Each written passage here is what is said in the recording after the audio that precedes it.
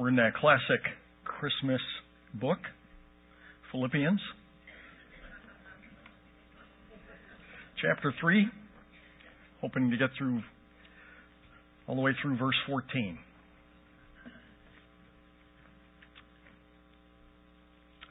We are only a few days, just a few days away from the biggest, grandest Jewish holiday in the Jewish festival year. Am I talking about Hanukkah? Nope. Would it surprise you if I were to assert that Christmas is an entirely Jewish celebration? If a person claiming to be Jewish had a biblical understanding of their Judaism, they would never get worked up about someone wishing them a Merry Christmas, and they would totally understand that the celebration and the observance of Hanukkah is not a replacement or an alternative holiday celebration for Christmas, but is in addition to the celebration of Hanukkah, and in fact should be the apex of the festival Jewish year. It shouldn't surprise us that a people of Jewish faith are no different than people of the Christian faith. At least when it comes to a lack of understanding or a misunderstanding concerning what it is that they are supposed to believe. Take the Apostle Paul, who was himself a Jew. Paul is about to tackle this issue with the Philippian believers, and it's not the first time that he does so. The question of who is a true Jew and who is a poser is a major issue for the apostle, and he addresses it in his letters to the churches at Galatia, at Ephesus, at Philippi, at Colossae, and at Rome, and at Corinth. This is what he's alluding to when he opens the 3rd chapter of our book this morning, writing to the church at Philippi, saying, to write the same things again is no trouble to me, and it's a safeguard for you. And why would the beliefs of the Jews be such an issue to the Christians of the day of the aforementioned churches, such that Paul is compelled by the Holy Spirit of God to bring it up repeatedly? Think of it in the terms of our day, where there has been a perverse commingling of many different elements of many different belief systems, yet over time have all been bundled together under this broad, sweeping thing called Christianity. I can't tell you how many times over the years I have been asked why there are so many different Christian religions, which is the way the question is normally phrased. Well, there aren't, but it sure seems like there are. Because the myriad of churches today that wear the name Christian but bear little or no resemblance to the faith described in the Christian manual called the Bible. Go figure. Let me give you an example, a compelling example. Probably a worst case scenario even in our day. I go back to 1993. There was a conference that took place, I believe it was in Philadelphia, it doesn't matter, involving Lutherans. Now you have to qualify all of these, because there's many different, if you want to call this, denominations of Lutheranism, Presbyterianism, and everything else. Some are Bible-believing, some are anything but. This one happened to be participated in by Lutherans of the ironically named Evangelical Lutheran Church of America and the United Church of Christ. There were many Catholics that participated in this conference, and it was sponsored primarily by the Presbyterian Church USA. You'll always see that in parentheses, not to be confused with the Presbyterian Church of America, which is very Bible-believing, and the Pres USA, which again is a worst-case scenario. This conference was sponsored by the Pres USA and the United Methodist Church. It was billed as a global theological conference. What it was possibly the most blasphemous attempt in history at redefining Christianity. Dolores Williams, professor at Union Theological Seminary, lectured, quoting her, "I don't think we need a theory of atonement at all. I think Jesus came for life and to show us something about life. I don't think," listen to this now, this is a theologian, a teacher of graduate level Christians. "I don't think we need folks hanging around on crosses and blood dripping and weird stuff." Another presenter, lesbian feminist Virginia Mollenkott, lectured that, quoting, "Jesus' death was the ultimate in child abuse and a model for human child abuse." As an incest survivor, she continued, "I can no longer worship in a theological context that depicts God as an abusive parent and Jesus as the obedient, trusting child." And this was 21 years ago. I assure you, things have not improved.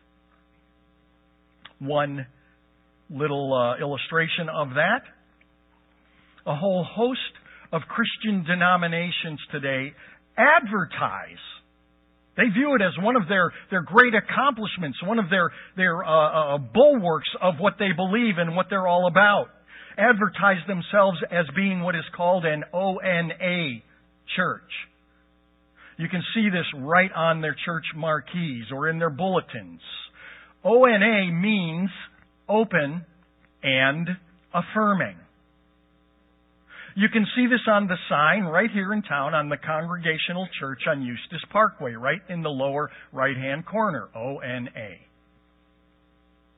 Open means the church welcomes everyone regardless of the particular lifestyle sins to which they are committed. This is not merely a good trait for a church, it is a necessary trait for a biblical church. Oh, did I throw you on that one? That's right, I didn't misstate that, and you didn't mishear me. It's a necessary trait for a biblical church.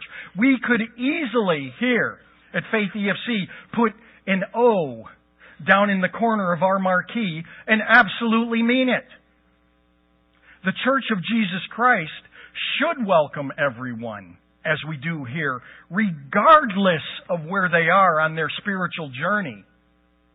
In case you didn't notice this morning, well, at least if you came in the main entrance here, we don't have a sin detector.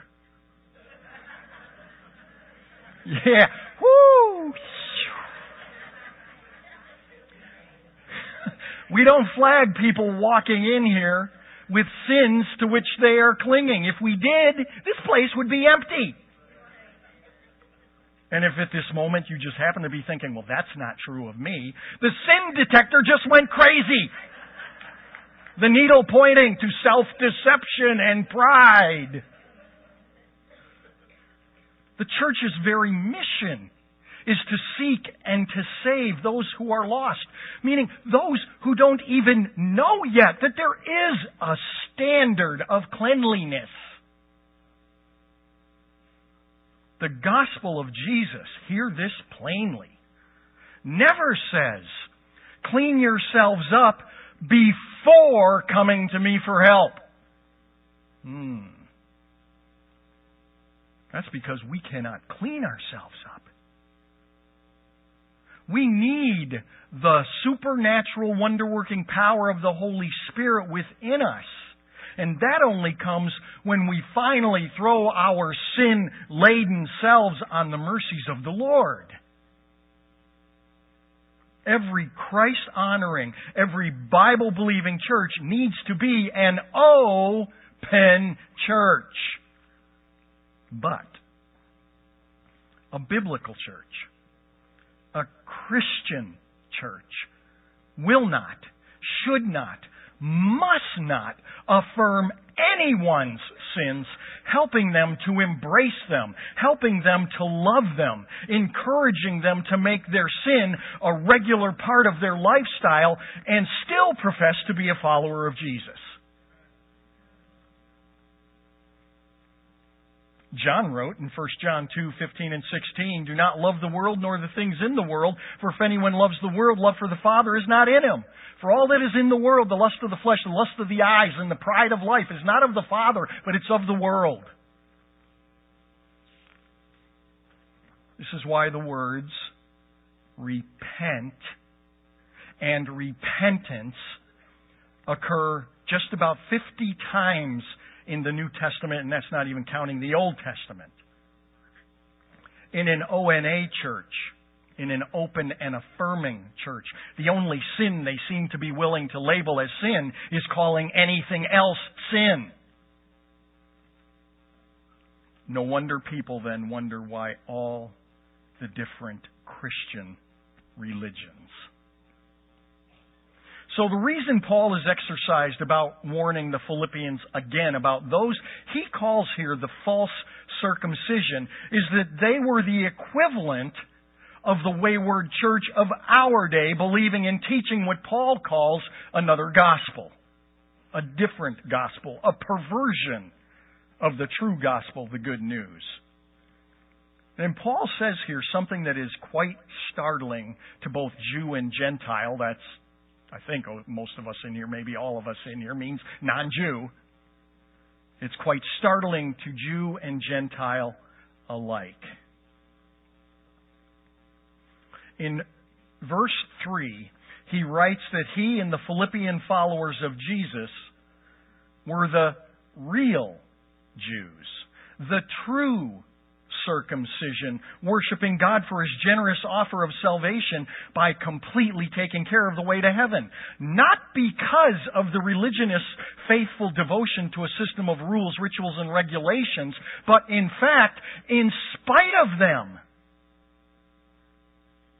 In other words, the very religious Jews, called Pharisees, are labeled by Paul as the false circumcision and are the equivalent of the false Christians of our day.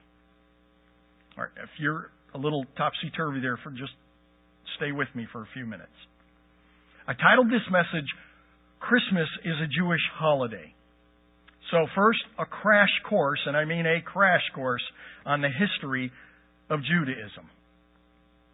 The only hope of heaven for anyone is to live a life of perfection. Notice I didn't say is to live life to the best of their ability. Not good enough. The only hope of heaven is to live our individual respective lives with absolute, meticulous, spotless, unblemished perfection. But as we all know, or I think all know, Adam and Eve sinned, and when they sinned, heaven was forfeited. Once sin entered the world, there was no hope of heaven, since sin became an inherited trait. That inherited trait of sin disqualified everybody in the human race from that point on. So now enter a religious system designed by God Himself to the people He would call Israel. This system of devotion, of religion designed by God, would consist of incessant sacrifices and arduous regulations and unbending rules. Every sacrifice and every rule was designed by God to instruct His people how desperately and hopelessly sinful they were and how utterly lost they were and in need of a Savior. At the same time, in that place of desperation, they were to find real hope and confidence that one day the Messiah would come to fix the now broken relationship between God and man once for all time, securing reconciliation And with that, the certainty of eternal life to all would receive that reconciliation as a gift. Well, what happened? Those who understood their own wretchedness clung to the hope of the coming Messiah, Redeemer, Savior. And they lived their lives. We're talking now back thousands of years in the Old Testament. They lived their lives now in view of that with grateful faithfulness to Jehovah God, looking forward to the day when Yeshua, Mashiach, would finally come, Jesus, the Messiah. But until that day, though, great pains would have to be taken in order to keep at bay God's righteous anger against sin. God has never stopped hating sin. One of the worst errors, and I don't think, I had to check myself on this and just think through this a little bit. I don't think I'm overstating it. But one of the worst errors of doctrine in church history has been its misleading the multitudes that sin is suddenly irrelevant to the God of the New Testament because of the cross. Paul writes to the church at Rome in chapter 1, verse 18, in the New Testament, "For the wrath of God is revealed from heaven against all ungodliness and unrighteousness of men who suppress the truth in unrighteousness." That was after the cross. So let me condense this down. One of the unique rituals God commanded the Jews to observe in fulfilling God's laws was that of circumcision, which ironically became a focal point of spiritual pride. If you don't know what circumcision is, ask somebody else. I mean, there's no skin off my nose, but you need to... Whoa! Ow! How does that become a yeah. Let's just say amen, close in prayer. How does that become a focal point of spiritual pride? I mean, never mind.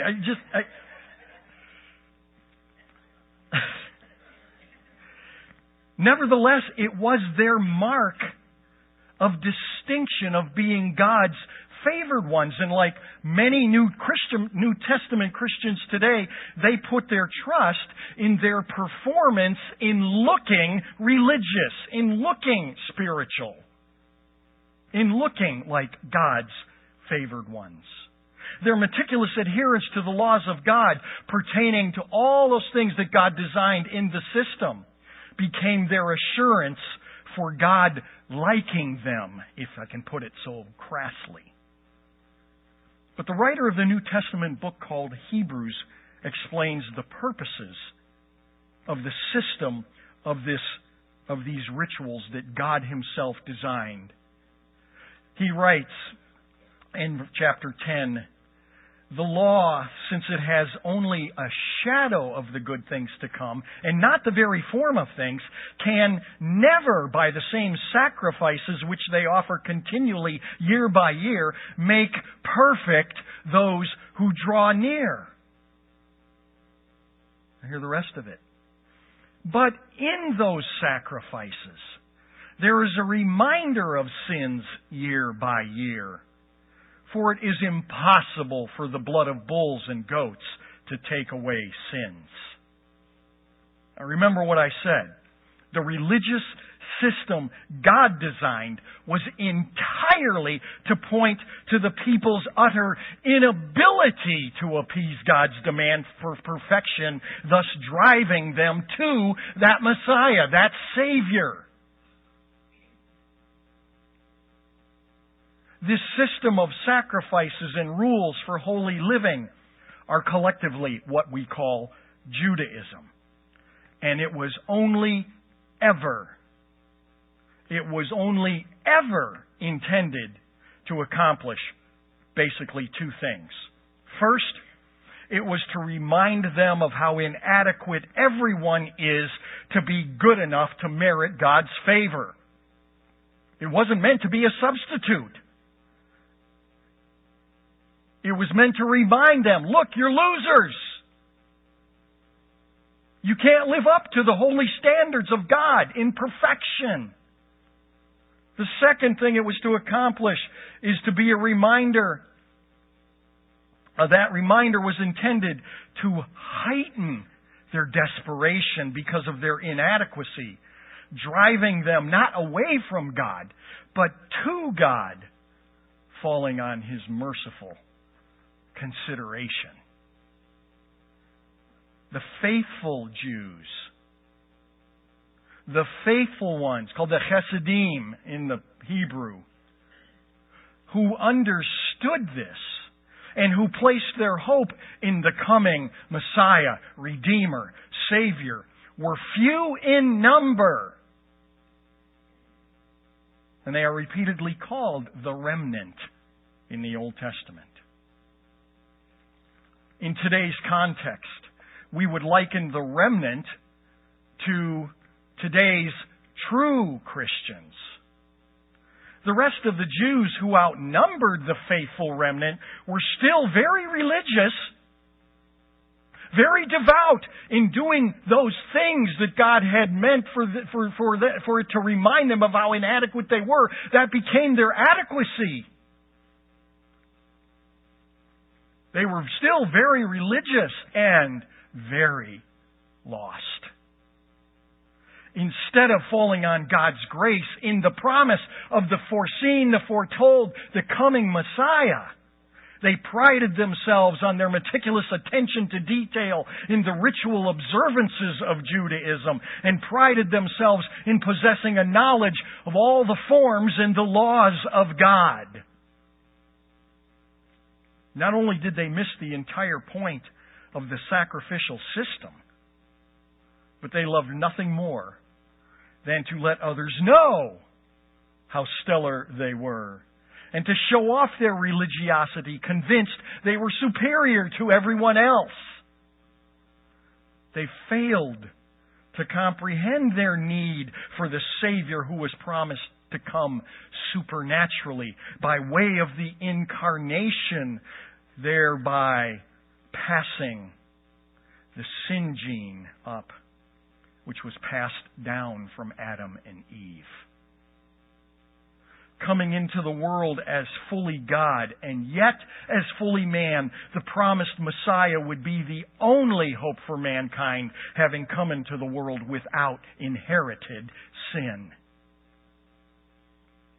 So now, if the Messiah could live His life sinlessly, He would fulfill the holiness laws of the Father, satisfying God's inherent demand for perfection, eliminating the need for all those arduous sacrifices and rituals.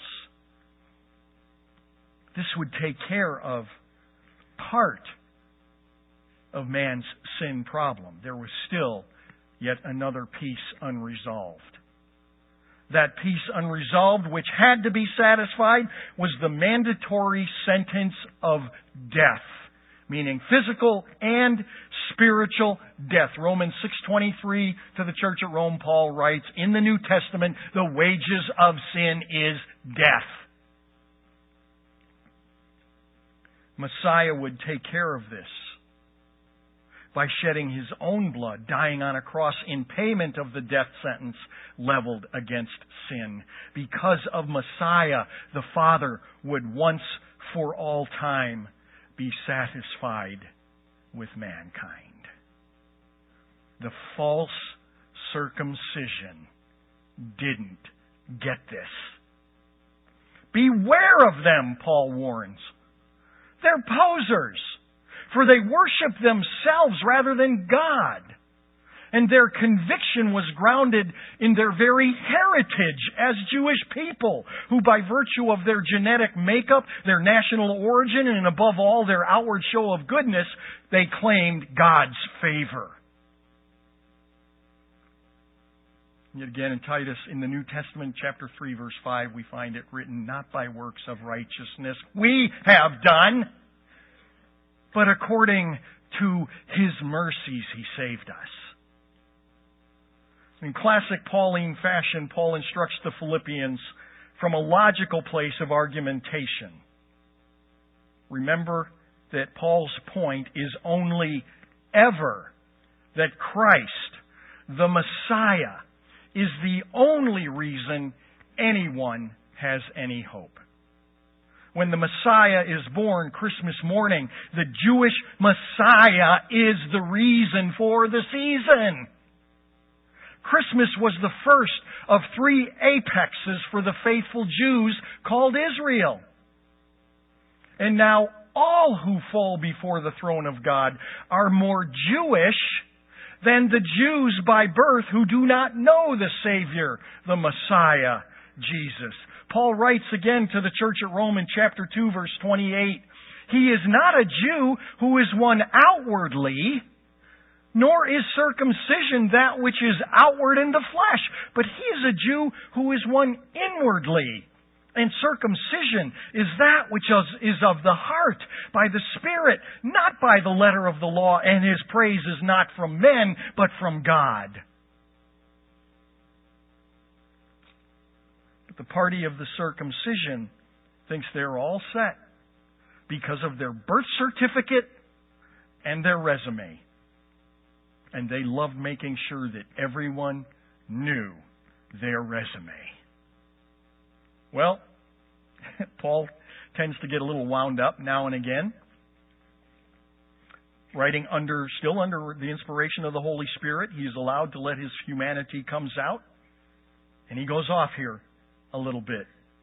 Paul decides, you want to play the resume game, the birth certificate game? I can play that game too. And he resorts to this to show both the Philippian believers and anyone else of the full circumcision who may happen to come to know about all this, to show them the absurdity of such a foundation.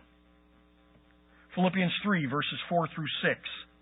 If anyone else has a mind to put confidence in the flesh, well, I'll tell you something. I have far more reason to have confidence in the flesh. Why?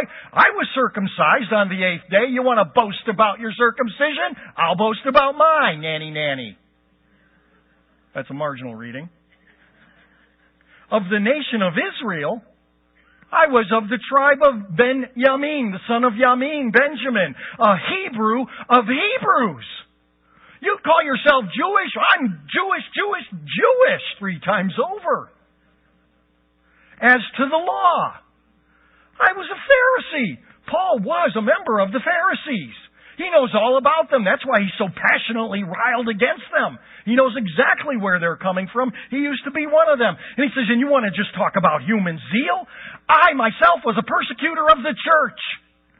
Meaning, I was so fired up for God Almighty that I was willing to cast the votes for the death sentence against who I thought were those posers called the Christians.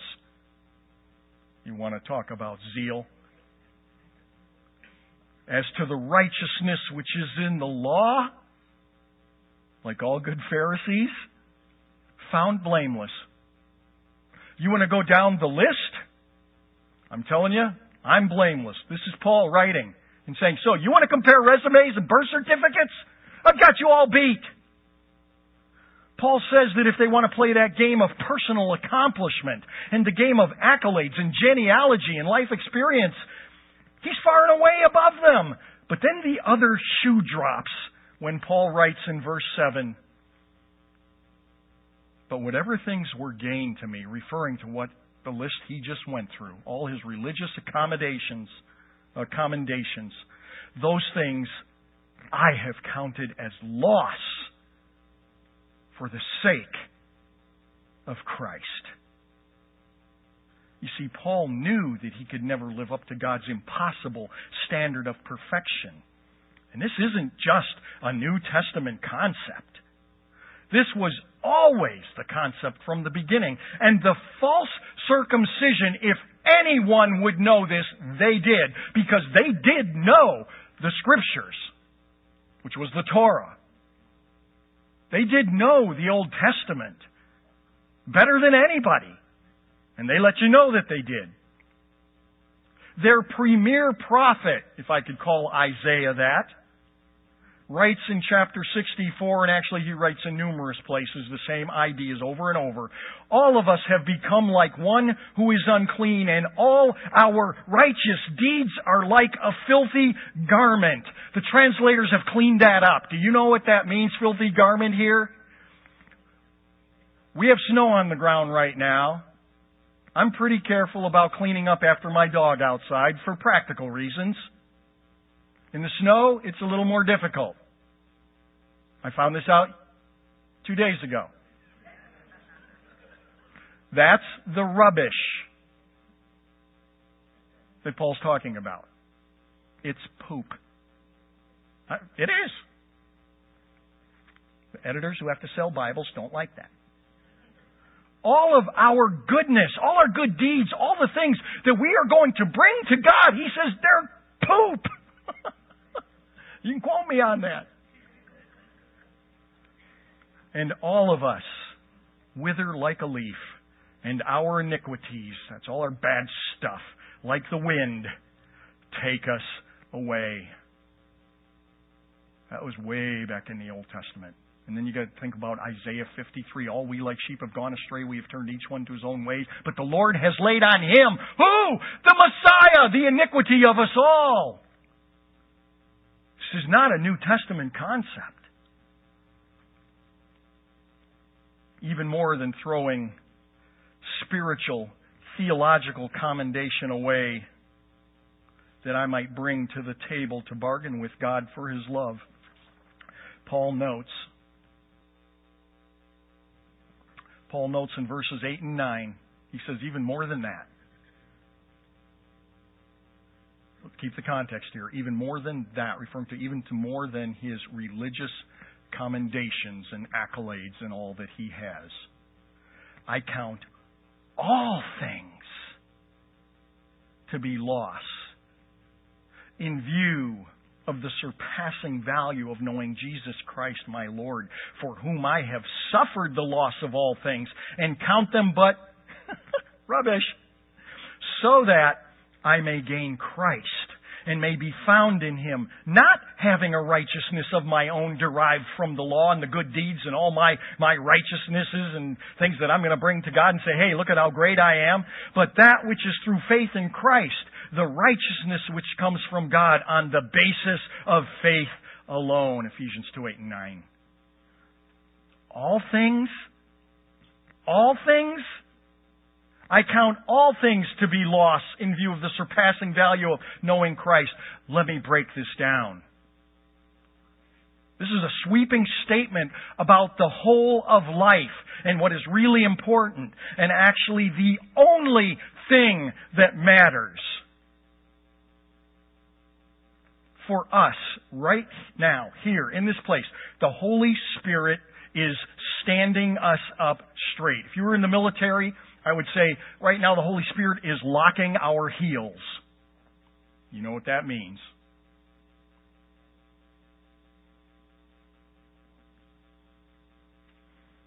If my career is getting in the way of my pursuit of the living God,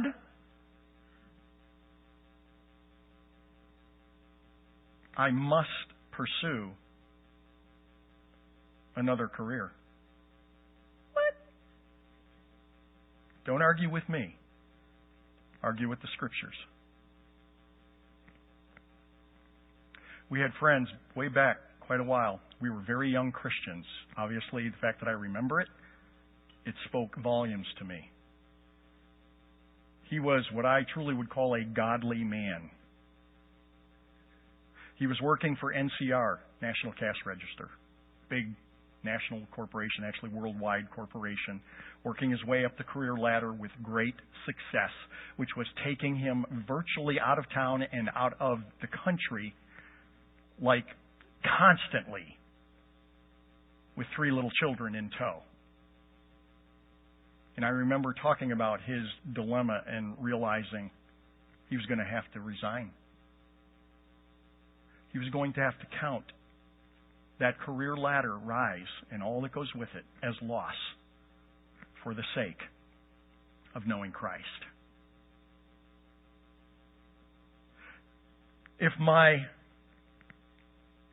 Are you wearing steel-toed shoes this morning? Good. Okay. Whether you're not around. If my toys are robbing God of His time, if my lifestyle or pursuit of a certain lifestyle is getting in the way of being useful to God, I will throw it in the dumpster. Really get ready now. Security, just wherever you are, I want you to just be ready. If my children or their pursuits or my grandchildren or my family and their pursuits are keeping me from growing in the love and knowledge and service of my Lord and Savior, I must make changes. Remembering what Jesus said in the Gospel of Luke, chapter 14, verse 26, if anyone comes to me and does not hate his own father and mother and wife and children and brothers and sisters, yes, and even his own life, he cannot be my disciple.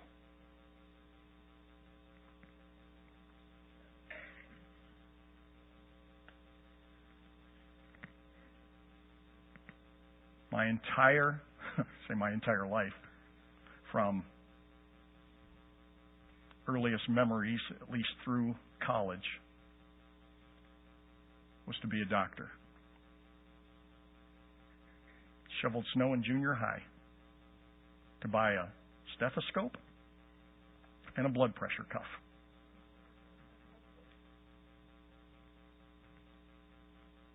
And when push finally came to shove, I had to make a decision.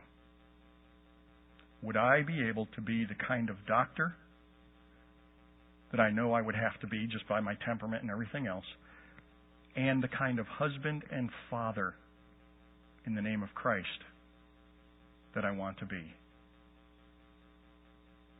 And that was my sole decision for walking away what was a virtual promise of entrance to medical school. This is real life. This is reality. I share with you my failings routinely, and they are many. But I've got a few successes along the way.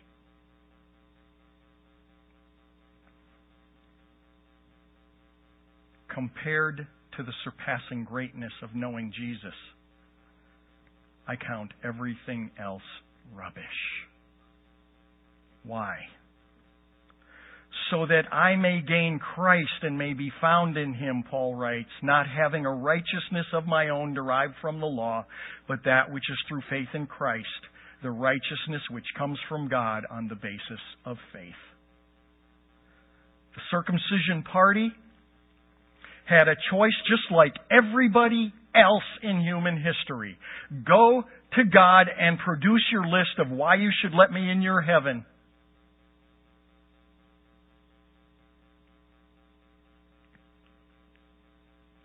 But their hallowed prophet Isaiah says all your righteousnesses are as filthy rags.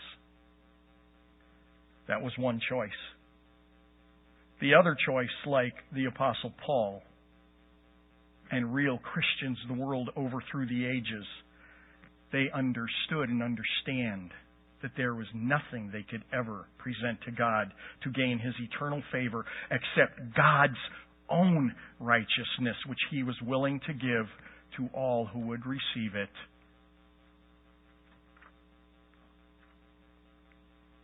Paul said, I am soiled with sin that pollutes even the good things that I do. And that simply is not good enough for a holy God. So it's God's gift of His own perfection and God's gift of taking the death penalty for my sins as well. Only when I trash everything I think is worthy of God's favor for the only thing that is worthy of His favor, then do I enter the promise of heaven. And Paul willingly counted all his human accomplishments, all of His gifts, all of His talents, all of His skills, His good deeds, all of His excellent thoughts, and all of His great motives to be fit for the dumpster, if that is what it takes, so that I may know Him and the power of His resurrection and the fellowship of His sufferings, being conformed to His death, in order that I may attain to the resurrection from the dead.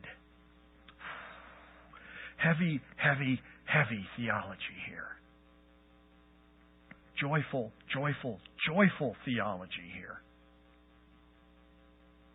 If you make that right choice.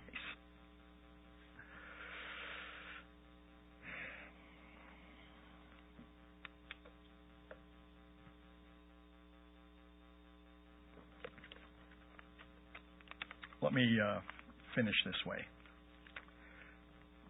1 week ago, Barbara and I were standing in a mega church in Minneapolis. I'm not sure what their auditorium sat, but as I was sitting in there, we were up on the second level. There was still a third level above us, and then, of course, the huge floor. I was trying to picture our auditorium and how it would, fit, or how many, would fit inside of this thing. It was big. It was just big, okay?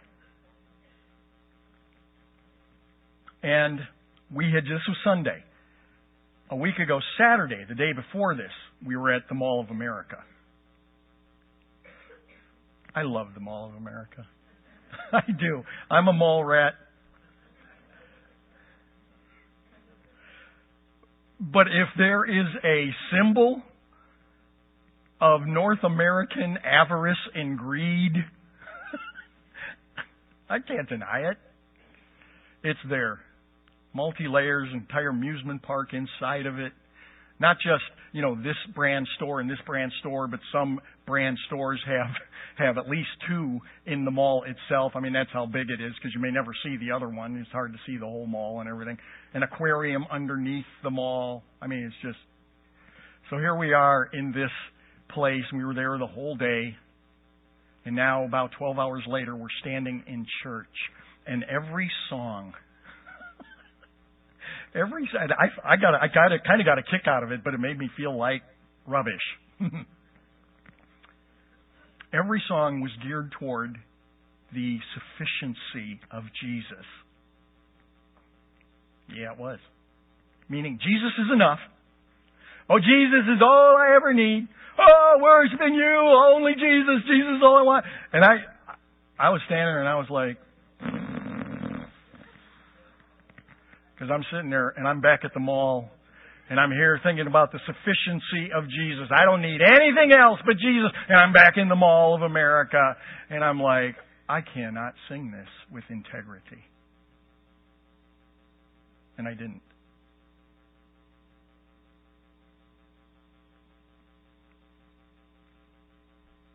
I'm a fellow traveler, a pilgrim on that spiritual journey. As I shared with you, I have successes.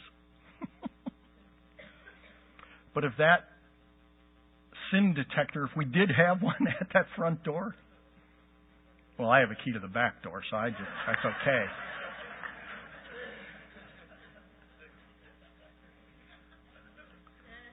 There's no room for any kind of pride. There's no room for arrogance. The people out there who are so lost are just that. They are lost. They have no bearings. They don't know, in the words of Jonah, they don't know their left hand from their right hand. And God understands that, which is why He says, come on. Come on. Don't come to me playing games.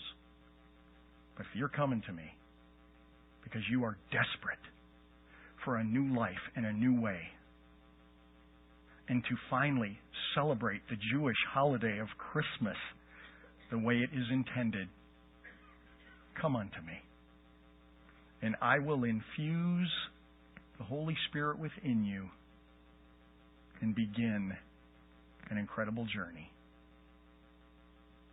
That's the Christmas holiday season. Profoundly Jewish. But as Paul said, we Gentiles who have received the Messiah are now more Jewish and someone with the name of Yitzchak Shalom Rabin. Because it's about circumcision of the heart with true faith that will manifest itself in the glories of God. Let me have you stand. Ben, are you around? Okay. Ben is around.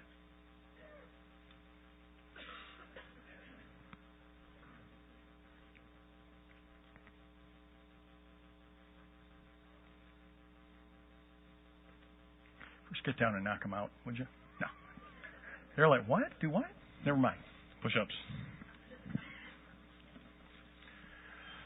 Heavenly Father, we just thank you for this gathering today, for the ability to come together as a people